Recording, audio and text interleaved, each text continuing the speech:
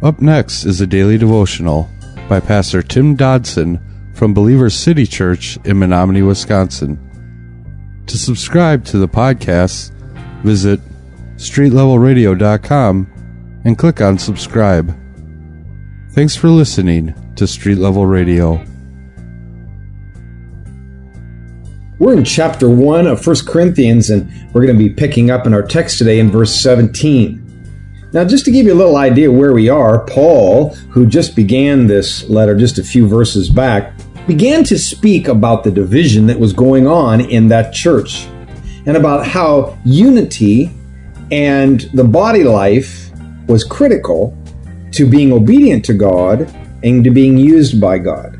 And in that discussion, he began to, kind of step back from the fray, or rather to diminish himself as a popular character of that time, because you see, many of the church were picking sides and picking leaders, and in that respect, causing division. In that discussion, he kind of drifted away a little bit and began to talk about this issue of baptism. You see, he was saying, look, I've only baptized around 10 people in my whole ministerial career. We spoke last time we were together about the ramifications of this passage to our theology. And now he's going to go on in verse 17 today, where he's going to further discuss this issue about baptism and how it fits into the greater picture here that he's trying to show to the church in Corinth. Now, I need you to know that when Paul said that Christ didn't send him to baptize earlier in our text, he wasn't putting down baptism.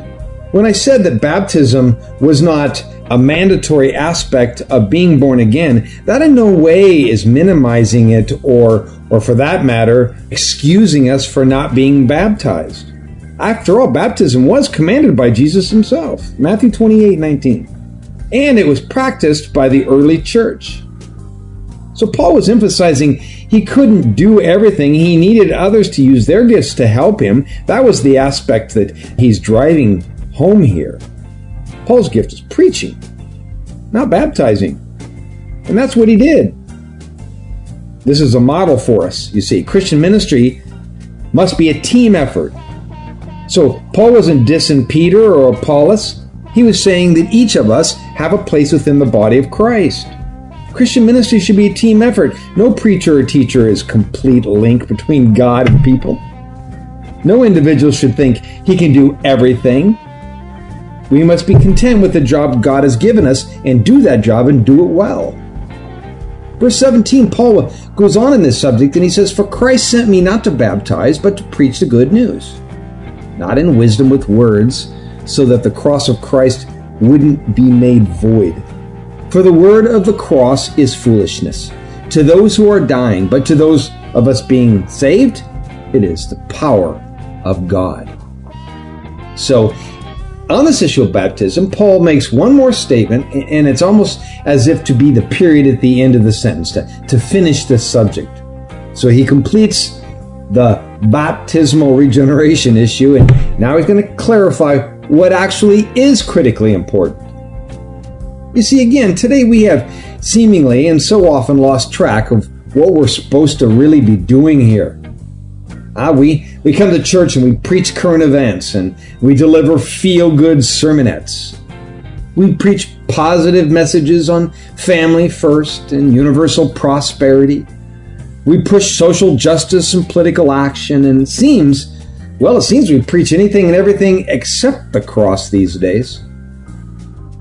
Churches don't preach the cross for the same reason men have been reluctant to preach it from the very beginning.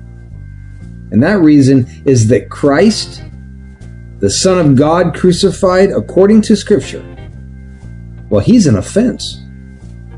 Romans 9:33 says, "Behold, I lay in Zion a stumbling stone and a rock of offense, and no one who believes in him will be disappointed." Galatians 5 verse 11 speaks further concerning this. But the bottom line is that God did not send Paul, Apollos, Peter, or me to baptize. He didn't call any minister of God on a mission to come baptize people. Now, again, don't get me wrong, baptism is an awesome event and I love to participate in it. But that's not why I'm here, and that's not why I'm called, and that's not why you're called. I'm called to preach the gospel. And not with a mess of Hebrew and Aramaic and deep theological concepts.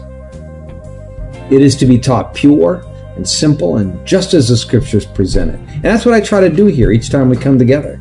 Nothing more, nothing less.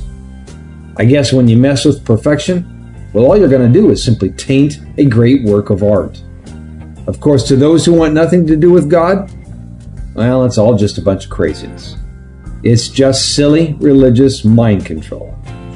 But for those of us that are being saved, well, it's the very power of God. Now notice the careful language here. Paul refers to those who are perishing and those who are being saved. Now both of these phrases, interestingly enough, are in the continual and present form. What does that mean? Well, that means that for both of these groups, the result of our decisions continue long after the moment of that initial determination, long before we pass on into eternity. Now, indeed, there are those definable moments of time when we choose the right or the left road and thereby determine the course of our lives. Spiritual rebirth is one of those moments, and God says He sees you from that moment on as positionally complete. He declares your standing as righteous. Now, salvation, by design, is an innate nature aspect. It does not stop the day you say the sinner's prayer. Our lives, they will change, and again, they must change. That was a daily devotional by Pastor Tim Dodson from Believer City Church in Menominee, Wisconsin. For more information on Pastor Tim Dodson or Believer City Church, visit believerstogether.com.